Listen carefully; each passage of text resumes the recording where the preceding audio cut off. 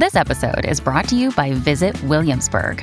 In Williamsburg, Virginia, there's never too much of a good thing. Whether you're a foodie, a golfer, a history buff, a shopaholic, an outdoor enthusiast, or a thrill seeker, you'll find what you came for here and more. So ask yourself, what is it you want?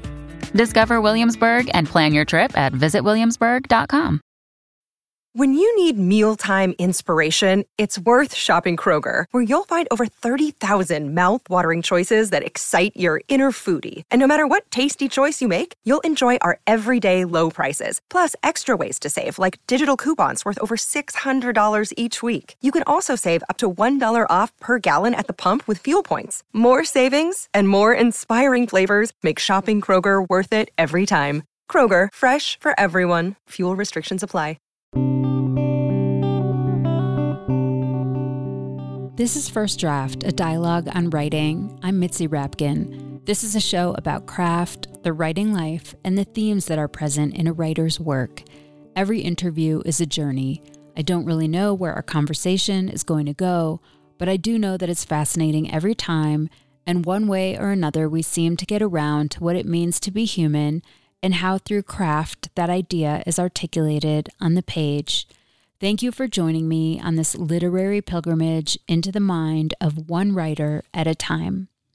My interview today is with Paul Harding, author of the novel This Other Eden. I think art makes me bigger hearted and bigger souled than I would be otherwise.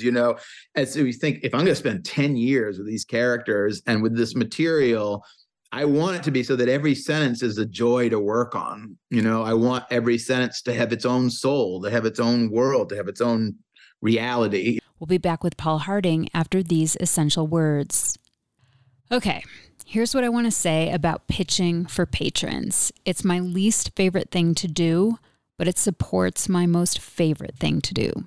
Share this podcast with the world and with you. And so I'm wondering, do you get something out of this? Do you listen more than 8 times a year? Is there something of value for you in these episodes? If the answer to any of these questions is yes, then why not support this content by becoming a patron of First Draft? You can do that at patreon.com/firstdraftwriters. Here's the common conversation I have at parties. Okay, I don't really go to parties because I'm always doing this, but this is a common conversation I have about this podcast. So why did you start this? Someone asks. I don't really know. I was a radio reporter for years and getting my MFA in fiction, and I missed interviewing people. So I combined these two things and started this show. I didn't really think about what I was doing. I didn't have a master plan. It just seemed like a fun idea at the time. And I still don't really have a master plan, but it's been 10 years that I've been doing this. So then they asked, do you make money? And the answer is, I have some incredible patrons, but they come and go. And lately, for whatever reason, and this is really vulnerable here, more people have left than joined. I can't pretend to know why, but in exit surveys, they usually say it's for financial reasons and that they really love the content. And I get that. I really get it because there are expenses to make this podcast and financial needs to make this podcast. I will say that every hour I'm working on this is time I'm not spending at a quote-unquote paying gig. Times have changed since we got our newspapers on our stoops twice a day. You know that. Our content comes from all over the place. But in this case, there isn't an AI behind this, just an I, which is me, Mitzi, all by my lonesome, doing the research, booking the guests, reading their work, conducting the interview, uploading it into the podcast world, and then doing it again and again and again, more than 50 times in the last year. I produce 1 episode a week, and that is on top of all my other jobs, which is why I don't go to parties or really do anything on the weekends except for this. So if you value this podcast, please consider supporting it with a financial contribution. Membership starts at $6 a month and includes extras like writing tips, cuts that didn't make it into the final show, end of the year thank you gifts, ad-free, pitch-free episodes so you won't have to hear this again, and more. I think in this world, we have to support what we love, and there is an energy there that comes back to us. So please go to patreon.com/firstdraftwriters and become a supporter of First Draft today. It still doesn't make a shred of sense that I'm doing this podcast. Still, here I am after a decade. But Rumi said, "Set your life on fire. Seek those who fan your flames." So I'm inviting you to warm yourself by this fire and bring your fan along. Patreon.com/firstdraftwriters. And on to the show. My guest today is Paul Harding, author of the Pulitzer Prize-winning novel Tinkers and the novels Enon and This Other Eden, which was shortlisted for the Booker Prize and was a finalist for the National Book Award. He is the director of the MFA program in creative writing and literature at Stony Brook University.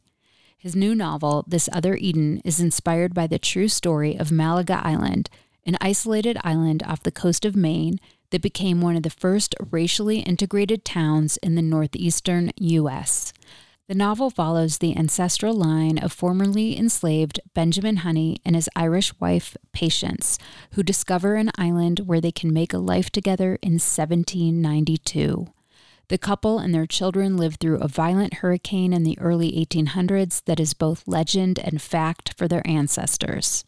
The novel primarily takes place in 1912, where Benjamin Honey's descendants and a group of neighbors, though poor, hungry, and isolated, are protected from the hostilities of the mainland.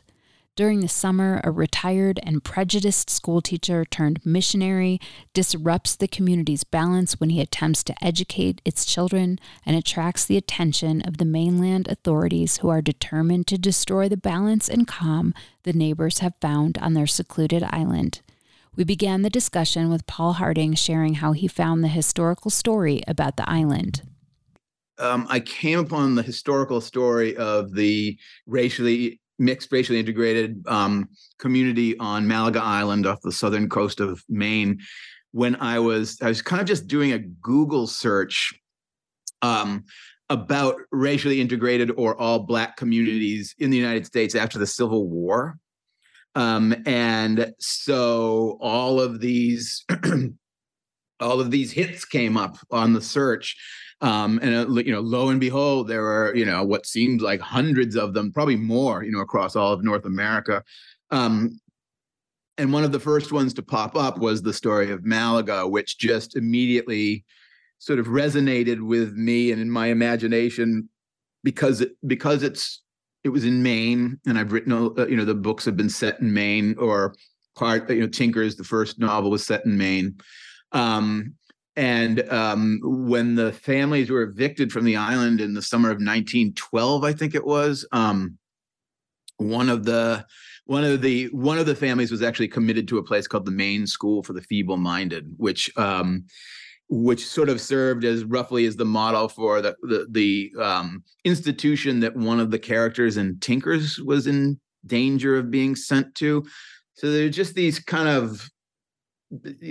points of connection where I could again feel that kind of resonance. And then when I discovered that that the first International Congress for Eugenics was happening in the same summer of 1912 in London, I just thought, this is like, it just sort of sank its hooks into me. It's these things with your imagination. When something lays claim to your imagination, it's almost like a dream in the sense that, like, you don't choose your dreams just sort of befall you and haunt you. And I just started, and one of the things that was extraordinary about the article I remember first seeing was were their photographs. There are photographs of the people who lived on the island. It must have been from before 1912. And I always find old photographs just particularly evocative. A lot of Tinkers was based on looking at old family photographs. Back to I have the collections of old family photographs that are daguerreotypes, they're tin types. So I already have that kind of, there's something about the earliest photographs that I always find very evocative. So then once the minute I had some other things that I was trying to kind of knit together. And so I just thought, I think I'm going to see if an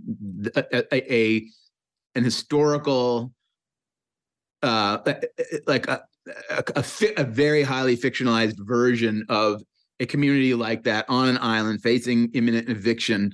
It just started to sort of leak into what I was writing about. one of the first thing I did when I realized that I wanted to write something like that or do a fictionalized version of it was I stopped doing any research on the actual historical island. And I've said this, a bunch of times, but it's true, just there are historical novels and then there are historical novels. And I couldn't write anything like a history of the actual island or a documentary or an historical novel that used, I didn't research any of the people's lives. I made, I took a predicament like that of Malaga and then populated it with characters of my own imagining. And then it eventually integrated into the location of my second novel, Enon. It has some connections with Tinkers, et cetera, et cetera, et cetera. And so it's the way that I write these books is kind of a process of collage. Why were you Googling that information in the first place? It's because, as one does, I was reading about there's a really incredible book called The Fall of the House of Labor, and it is an incredible, it's this amazing history of labor unions after the Civil War. And labor unions were some of the first institutions in the United States to advocate for things like civil rights and for women's suffrage. And because, when you have these large, densely populated working class neighborhoods, et cetera, et cetera, et cetera, you need to, advocate for people, integration for people. How do you make it so that these communities can kind of exist and coexist? The big example that I remember from that book is actually Oakland, California, the ports. And so I was just thinking about, communities that were integrated in the United States, because integrated communities in the United States traditionally have not remained integrated for one reason or another, or through one, power or another sort of coming in and resegregating them. So I was just thinking about, there must be this sort of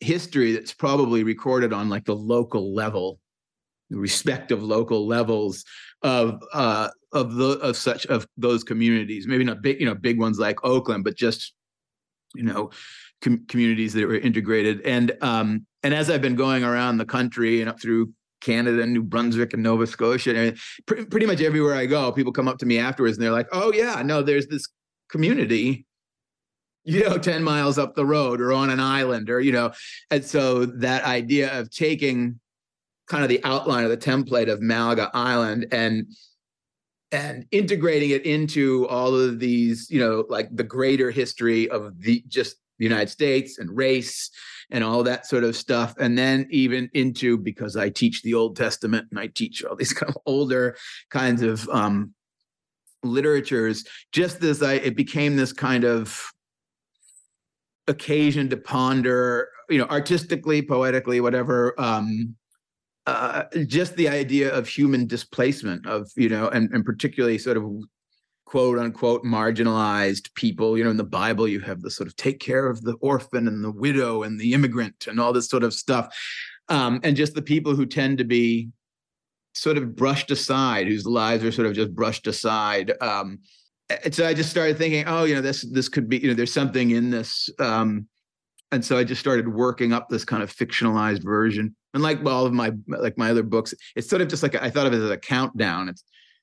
It became a little bit more intricate than this, but I just thought basically my initial conception was the book will kind of start at the beginning of the week, at the start of the week, which will end with the people just leaving the island. And I'll just see what I find by just sort of planting myself on the island with these fictional characters and just kind of like living with them for the years that it took to write the book.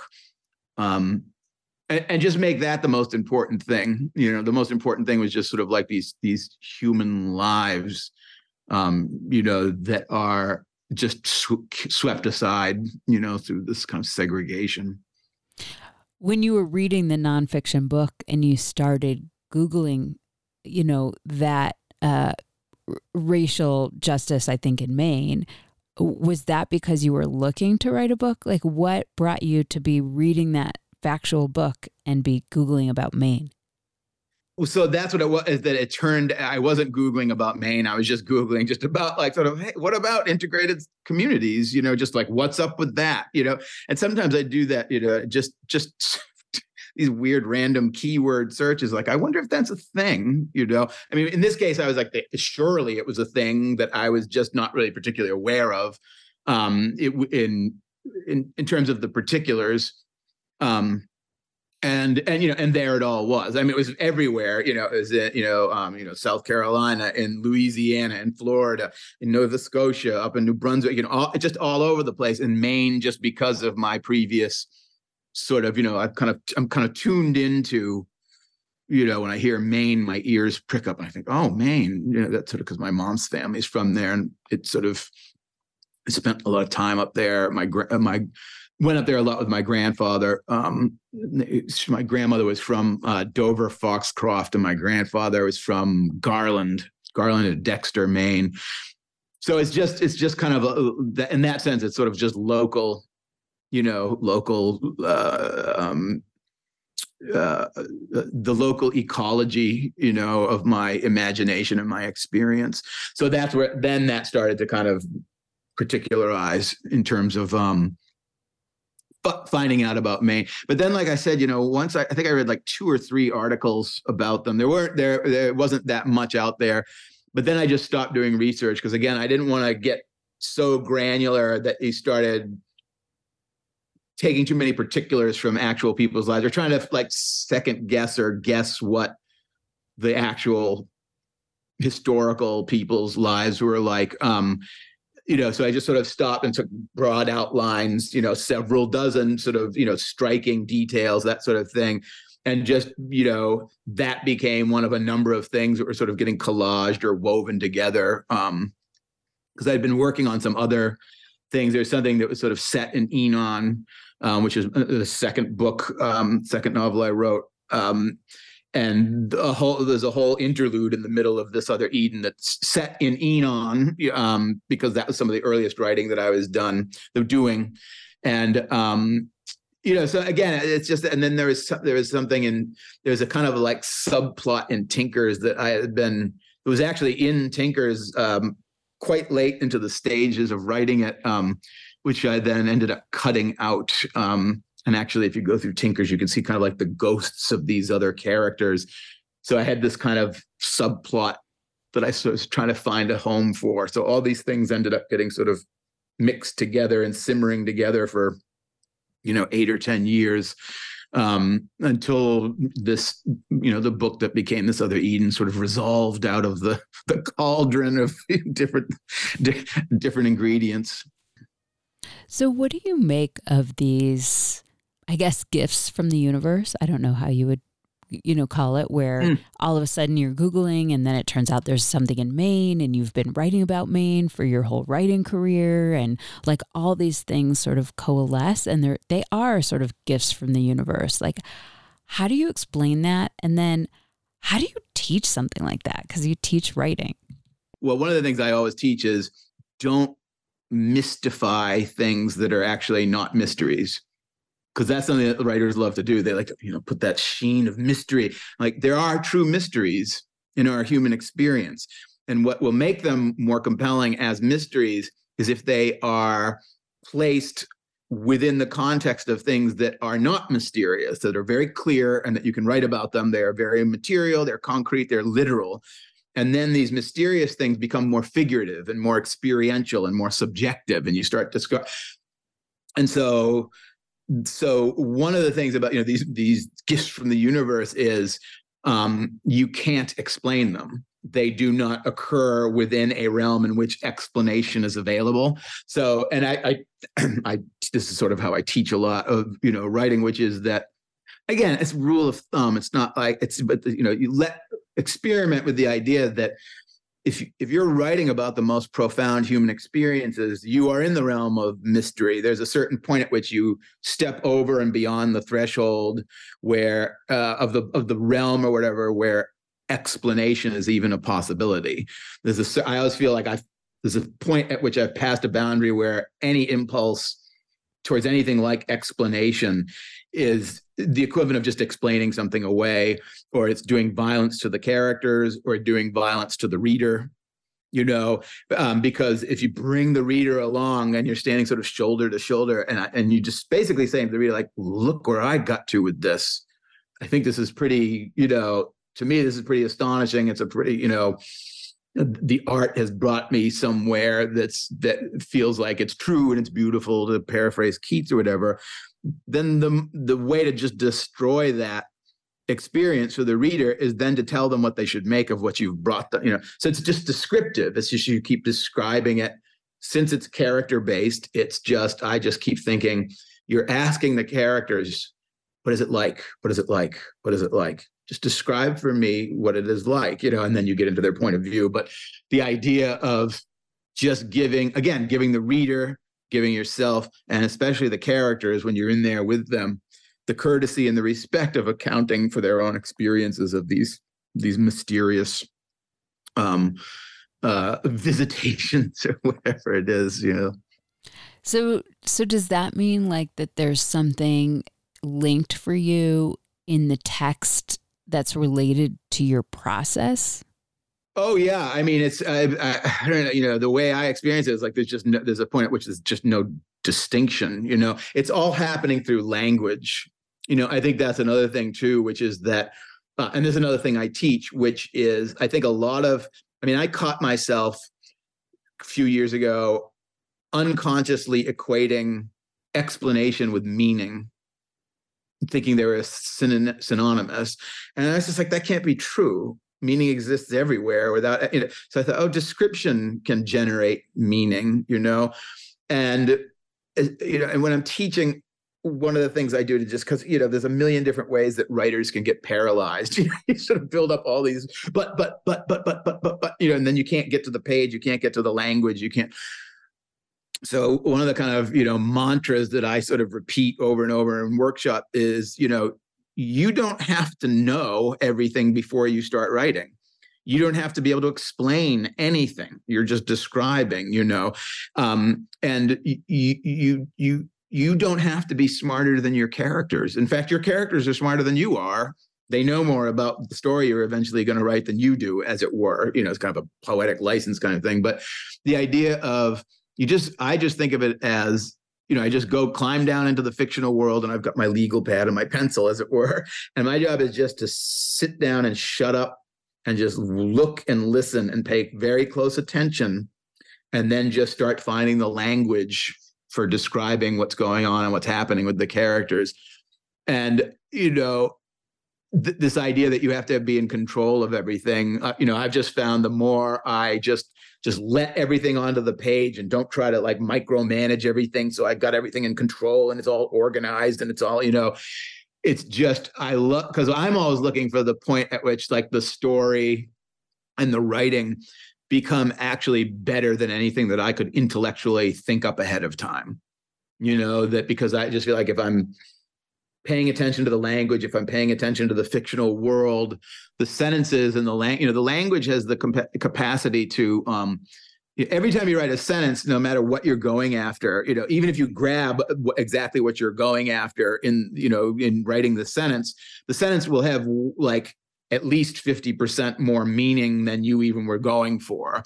And you start paying it, like, I'm just fascinated with the fact that the stories in the novel just end up having way more meaning than I consciously was ever aware of.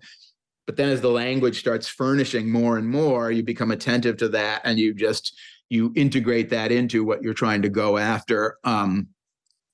And, so again, it's just this, it's improvisational, it's interrogative, it's exploratory.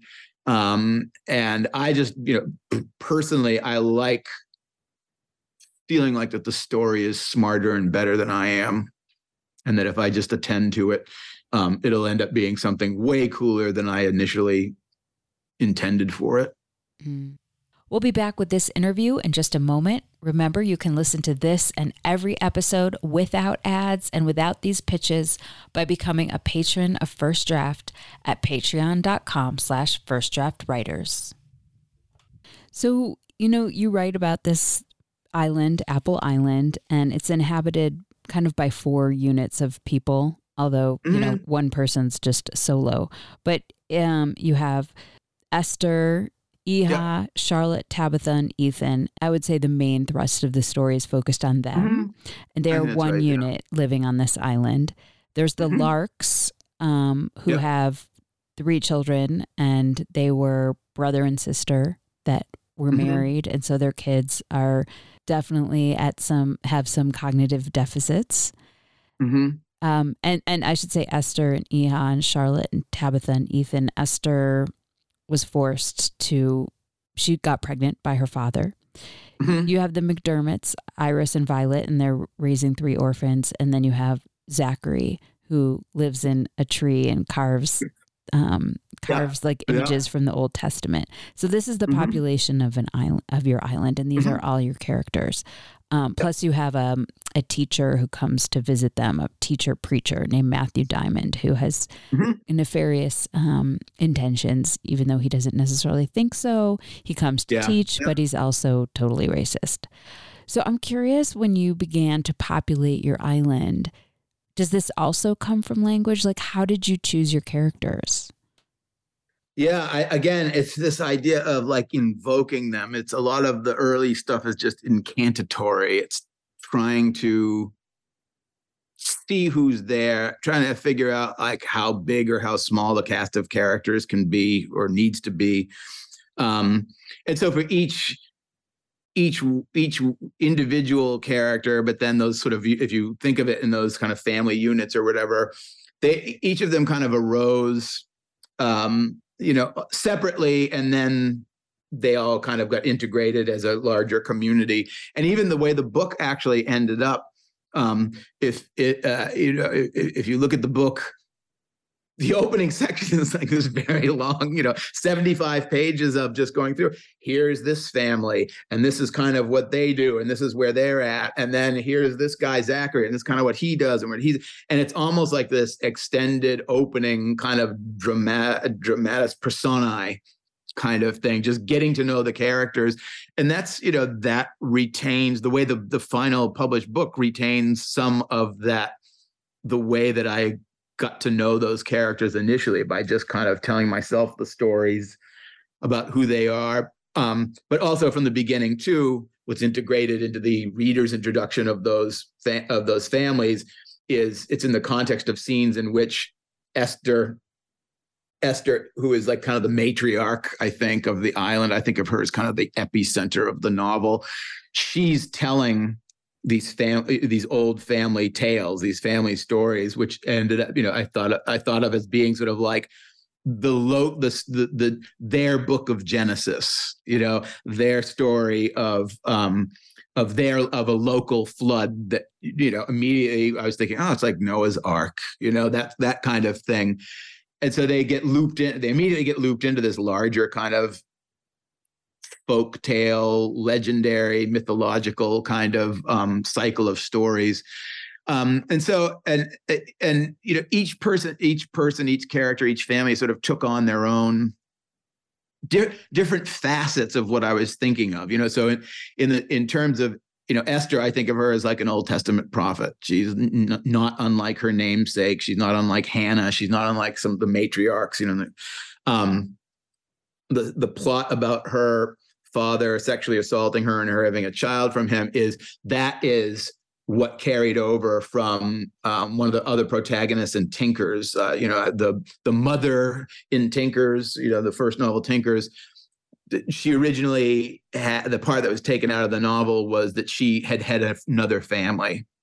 And I have these very early notes about, and actually her mother is raising a set of twins from, that she had previous to being the mother of the family in Tinkers, because she had to flee because those twins were the product of sexual assault from her father. And her mother is raising the twins, and her mother murdered the father / her husband. And I just had this image of her sitting in a rocking chair on a bluff, on the bluff over which she pushed her husband. And so I just had that kind of hanging around. So then when Esther, sort of arrived, I think she might be that character. I think the Lark family, that's a very much a collage of some stuff that I remember reading in some of the stories by Sarah Orne Jewett, who wrote the novel In the Country of the Pointed Firs. There's a story about a guy who lived out in the Maine woods with his sister, and when his sister died, he was so bereft, and it sort of blew his mind that to sort of assimilate her or whatever. When the people in the story find him, he's wearing her dress, he's living in her clothes, and it almost has become his sister. And then I was also thinking in terms of like the brother marrying the sister, et cetera. You have, in the Old Testament, one of the things that's always going on with Israel is that they're on the verge of extinction, that they're always on the verge of being exterminated. And you have all these points in the Old Testament where all is almost lost. And then what happens is you have these bizarre stories of like Lot and his daughters, and the daughter saying, there's not going to be anybody left unless we sleep with our father. So I had this idea of, if, again, the angle in which, the facet in which you might think of that island as being like Noah's Ark, there would be the problem, what if you were on Noah's Ark, but you couldn't get off? You couldn't get off the ark. So there would be this involution, and there would be this. So it would result in that, and that kind of is a strand that goes through the whole book and sort of ends with this kind of vision that Esther has about everybody just being compressed into this one woman, finally. And anyways, all these old kind of legendary kind of folktale sorts of things. Zachary Hand to God. I'd been up in Toronto at the Authors Festival. I was at the Museum of Ontario, and they had these incredible collections of ivory carvings from the Middle Ages, and they were beautiful, intricate carvings of Old Testament scenes. So I just thought, wouldn't that be cool if somebody carved those things into a tree? I just said, here he goes. And I just started writing about, I just had the carvings in front of me, and I just imagined somebody kind of doing this as an act of obedience or prayer or whatever. And you just sort of see what these things give you, and when they finally catch, they sort of take on a life of their own. Yeah, it seems like you couldn't write if you weren't engaged in the world in a certain way. Like the world is giving you so much. Yeah. And that's, different writers get that, that's one of the things I say when I, all the time in class, like, I'm just telling you anecdotally how it works for me. This is not how it has to work for you to be a good or real writer, because, if you're in school or you're taking classes, what you do is just listen to all your different, one of the things to take from your teachers is that if you listen, most of your teachers will tell you, very different ways that they go about finding their best stories, their best material, as it were. And what you do is you get to pick and choose or try different things until you find out what works for you. Because the way that I do it would drive some people absolutely insane. I have no outlines, no plan, no nothing. I fly by the seat of my pants. I don't have a compass. I like being out in the middle of the ocean and not knowing where I am. I like just kind of each sentence coming out of like a black velvet background. I don't know. It's a thing. It's a matter of taste. It's a matter of disposition. So I love kind of like productive inefficiency or something like that. I love trying and testing everything out, throwing everything together, letting it mix up, letting these things intermingle for years and years, and trying to see how they whether and if they do, how they intermingle and synthesize into something kind of unexpected and something that, again, I wouldn't be able to come up on my own just trying to think things up. They are these kind of happy accidents, as it were. Why is the Old Testament so interesting to you? Just it sort of circumstantially, incidentally. I mean, I think that a lot, I guess it's simpler than it's, just literally what happened was that the first time I ever decided to try to write a story, and then take a class in creative writing. I took a 2-week class, a summer class at Skidmore College during the New York State Writers Institute. Beautiful, incredible writing conference that's been going up there for decades. And just by the luck of the lottery, Marilynne Robinson walked in and was teaching my first, taught that first 2-week class. And it really was, most of my life is marked by the acute lack of epiphany. I just walk around going, I don't know what the hell is going on. I'm in the presence of great meaning, none of which I have access to. But Marilynne came into the room, and just like within 10 or 15 minutes, I was just like, that's the life of the mind and the soul that I want for myself. That's it. Just the level on which that she was thoughtful and thought about art and thought about the world, et cetera, was just astonishing to me. So I ended up being lucky enough to go out and study with her at the Iowa Writers Workshop. And then ended up over the course of the years since, we just, became friends and periodically see one another and have dinner together and talk and all this sort of stuff. But later, when I went back to teach at Iowa, there's a certain point at which I thought, well, I can't think of anybody I admire more than her. And if I asked her to account for what, she would say was the source of her inspiration and her best art, she would say her religion. And I grew up without religion. I was not antagonistic towards it. I was just sort of innocent of it in that strict sense of, I didn't know anything about it, And so I thought, almost as a courtesy to her, I should read the Old Testament, and so I should read some good theology.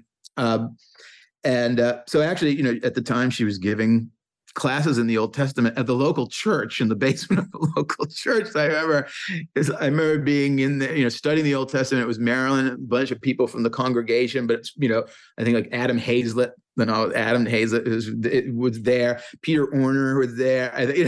We had so there's something wonderful about it. And every time I went back to teach at Iowa later, if she was giving the Old Testament class, I'd just sit in on that seminar until the last time that she was teaching it. She had something happen where she was suddenly she was going to be away for 4 or 5 weeks in the middle of the semester. And she called me, like on a Sunday night and said, will you teach my Old Testament class for me? And you start on Wednesday. And I, before the normal rational part of me could just say no, I just said yes, just say yes, put yourself on the line. And, I said, what books do I need to teach? And I think it was like Isaiah and Samuel and Kings, which are like that's mind-blowingly complex and amazing. And so, boy, I tell you, I brewed a pot of coffee. And so part of it, so it started off just as simply as that. But then when I actually started reading the Old Testament, I was like, this is the most incredible anthology of sort of wisdom literature and poetry. And, and then I started reading, serious theology like Karl Barth and that sort of stuff. I just found, I had to get over the idiom, like at first I was very self-conscious about like the blood of Christ and, all this sort of stuff.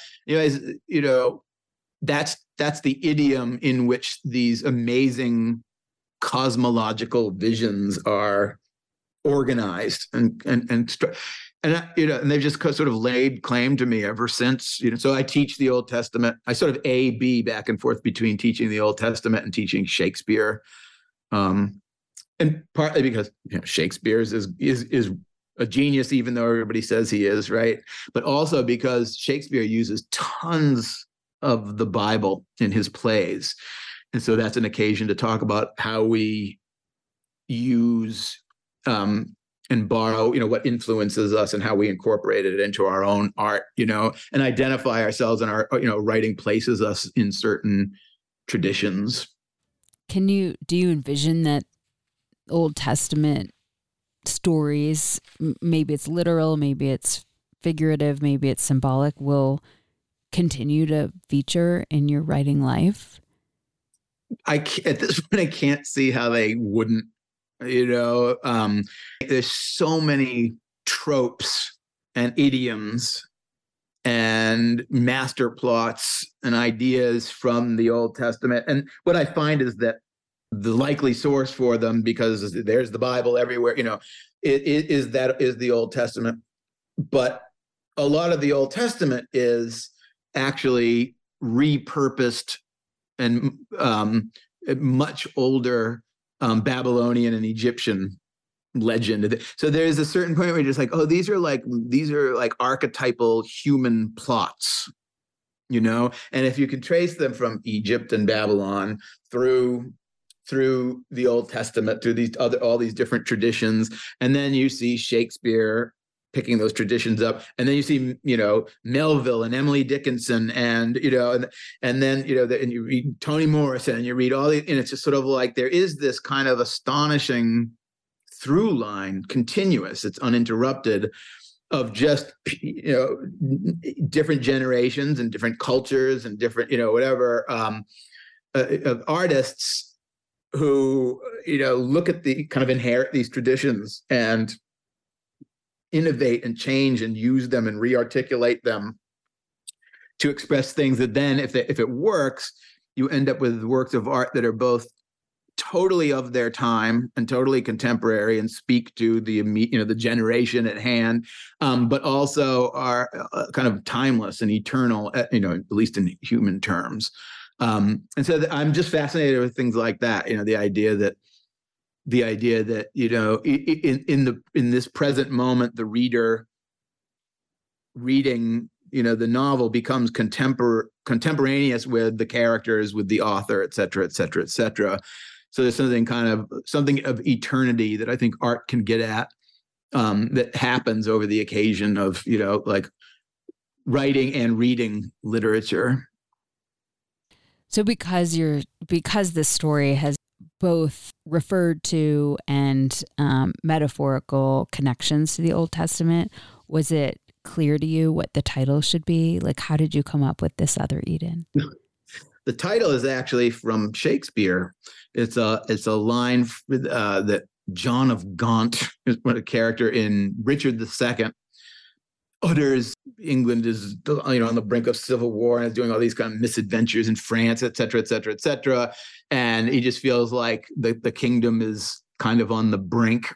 And so he has this lamentation, this amazing kind of soliloquy monologue where, he says, like basically, oh, England, this island of kings, this sceptered isle, the seat of, I don't have it all at my fingertips, but he's sort of lamenting, the history and the richness of England's an island, and, he says, just this long recitation of qualities of England, one of which is, he calls it this other Eden.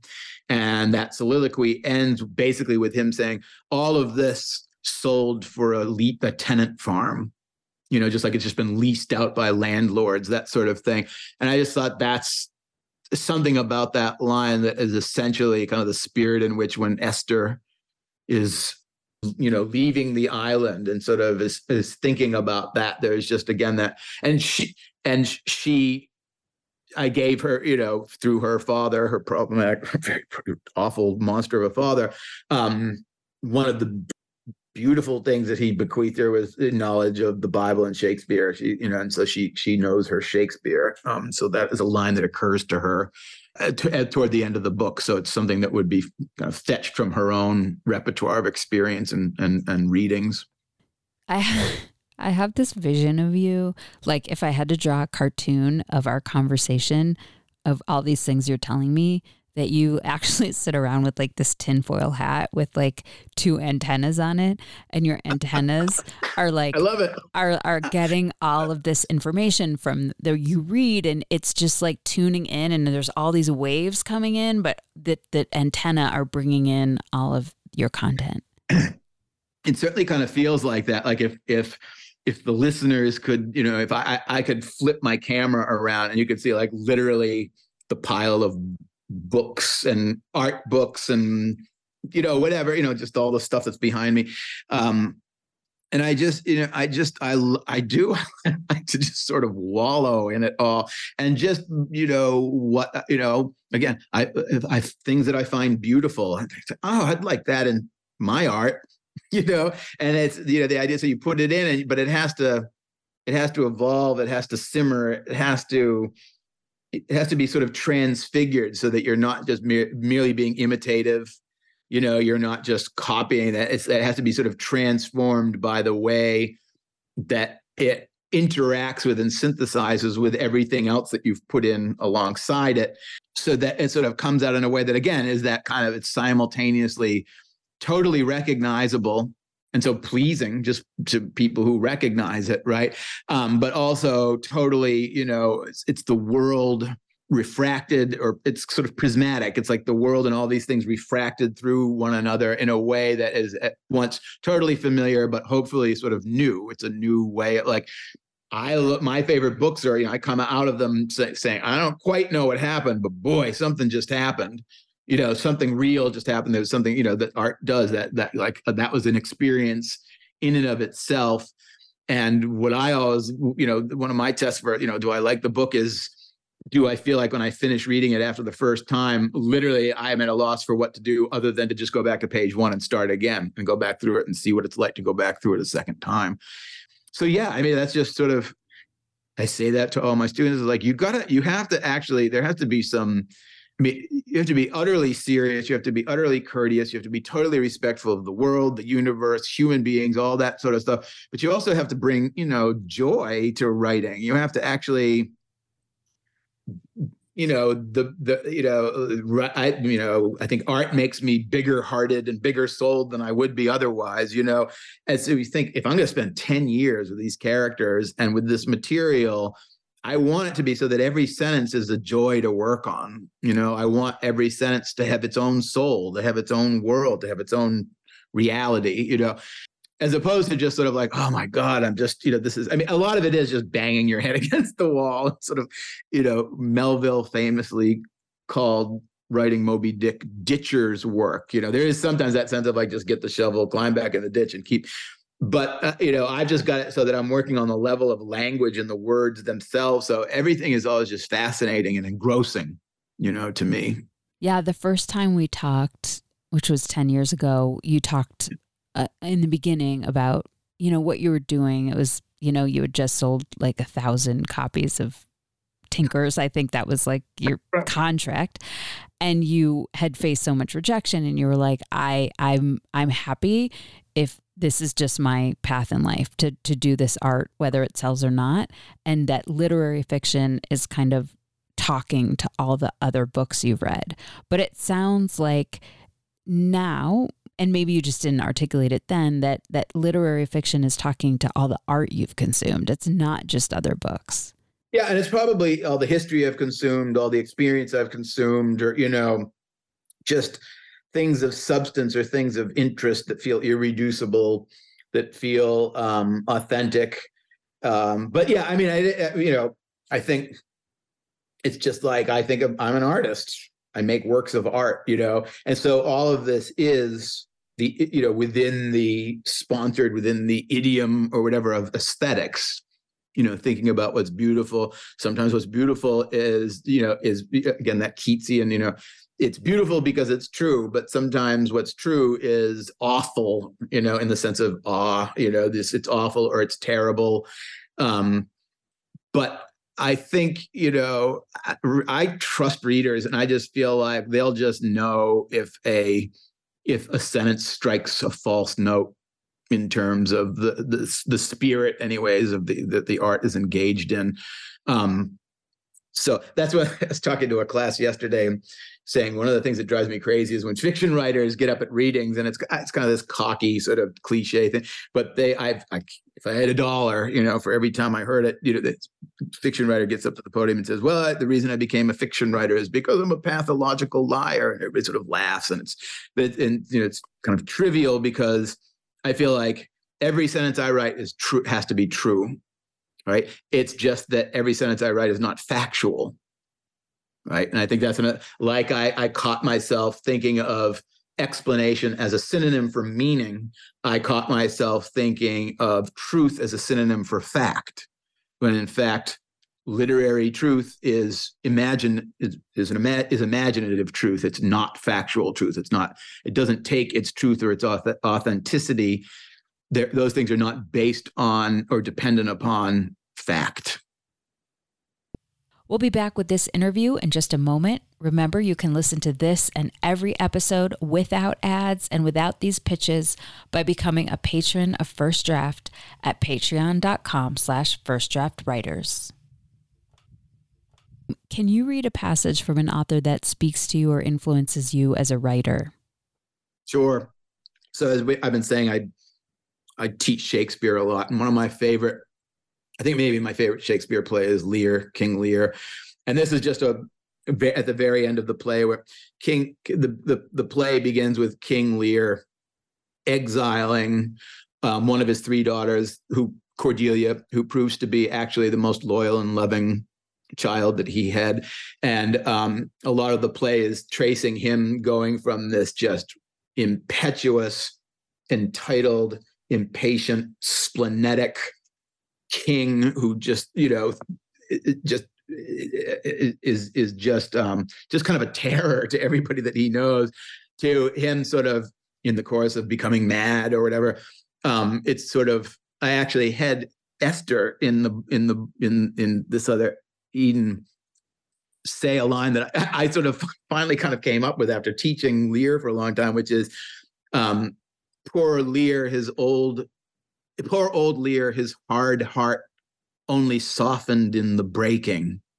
And so at the, his heart gets broken, but then that lets him sort of see kind of, the love of. So this is at the end where it's tragic and things are not going to go well for them. But this is him. He basically gets down on his knees in front of his daughter and is begging her for forgiveness. And this is his final kind of like his vision of what he interstitial. This is like the 2 seconds where he kind of has, this is what his vision for what their life would be, but it's, it evaporates in the wake of him uttering it, But he says, "Come, let's away to prison. We two alone will sing like birds in the cage. When thou dost ask me blessing, I'll kneel down and ask of thee forgiveness. So we'll live and pray and sing and tell old tales and laugh at gilded butterflies and hear poor rogues talk of court news. And we'll talk with them too, who loses and who wins, who's in, who's out, and take upon us the mystery of things as if we were God's spies. And we'll wear out in a walled prison pacts and sects of great ones that ebb and flow by the moon." Do you want to say anything else about that? I don't know. As I'm reading it, I'm thinking we'll tell tales. And that's what I think also of all these characters doing is being interested in their begats, and the sense of reading stories and telling stories and preserving history through these kind of quote unquote folk, stories, but also through books and literature and art and all that sort of stuff. Can you read a passage you wrote? Maybe it was tricky or hard or changed from the first draft or something you liked.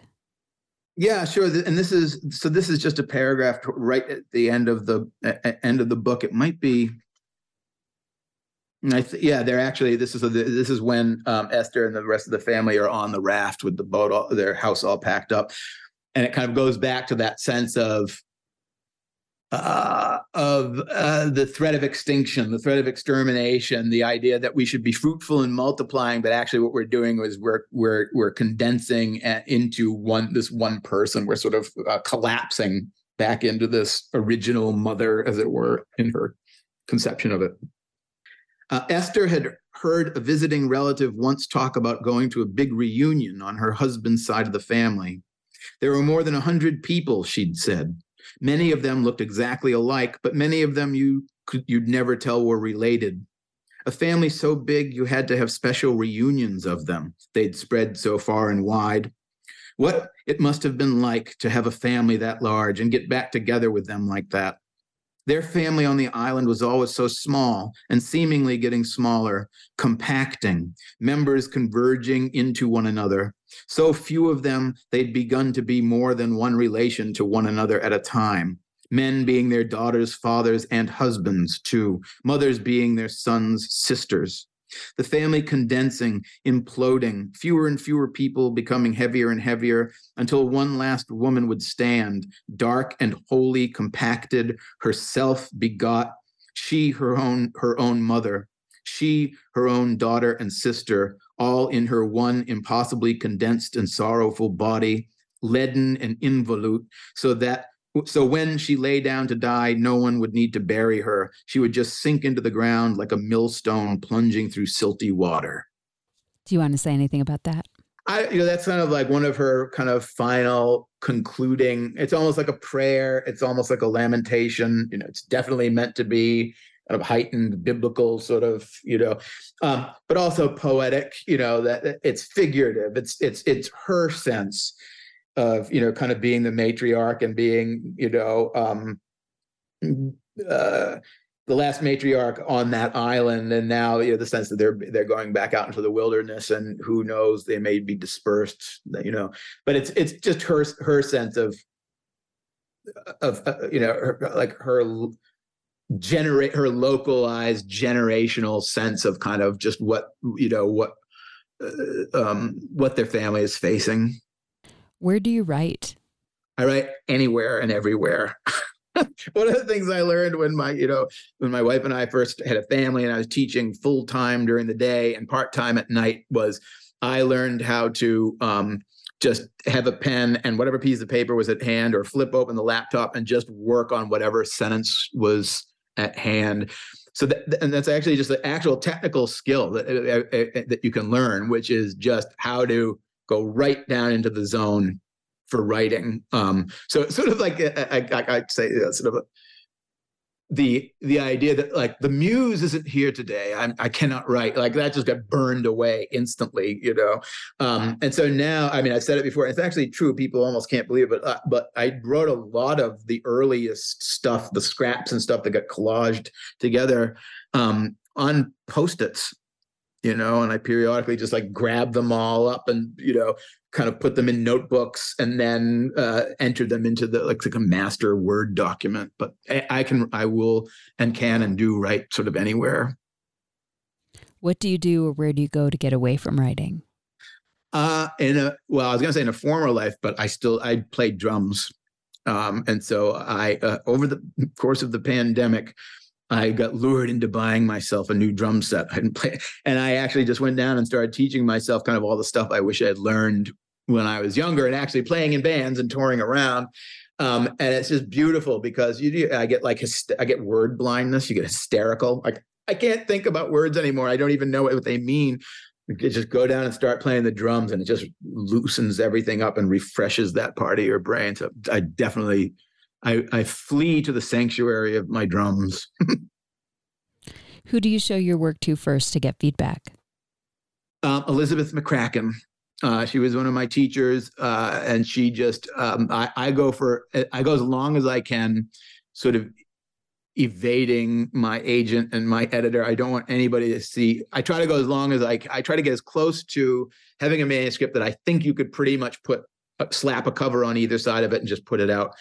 I don't like people wandering around in my house while I'm building it. Partly because to me, I experience it as noise. I want to hear the characters. I want to be, I think the manuscript is its own best authority. But then when I think, I think maybe this might be as much as I can do with it. It's Elizabeth McCracken. I send it to her, and she is just she's a genius. She's an incredible writer. I mean, just world-class writer. And she is a BS detector like nobody else. She knows when there's a false note. She's, got perfect pitch and all this. And so she's just honest. I just trust her. I trust her in a way that I just wouldn't, especially with the first other human being to really read that. I trust her like no one else. How have you dealt with rejection? I've rejected it. I just learned, when I sent tinkers around, and it would get everything from the most like Xeroxed, form letter, like thanks, but no thanks, to, these letters sort of like nobody wants to read this kind of stuff. I just found myself not recognizing the kind of book that I would want to write or read in a lot of those rejection letters. So I just said, no, thank you. That's advice I'm not going to take. I disagree, respectfully or not. What is your favorite word? Soul. Thank you so much for your time in this conversation. I'm so grateful. Oh, thank you. I'm likewise grateful. This is the day and the week is only going to go down from here, I'm afraid. It's been wonderful. It's just such a great opportunity to be able to talk with you. If you like today's show with Paul Harding, author of the novel This Other Eden, check out my interview with him on his novel Enon.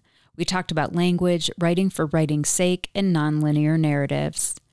You can find that interview and the entire First Draft archive of more than 430 interviews at firstdraftwriters.com, and I just updated the website so you can more easily search and listen to each episode.